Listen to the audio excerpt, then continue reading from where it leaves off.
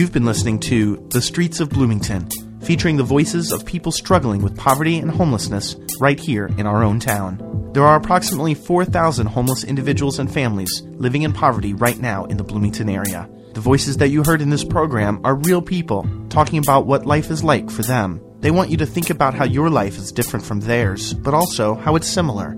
They want your humanity. This program was produced by Rob Burgess, Ramon Bannister, and Chad Carruthers, with theme music by Jamil Effiam. The Streets of Bloomington is a special production of our volunteer-powered News and Public Affairs Department here on Community Radio WFHB, online at news.wfhb.org.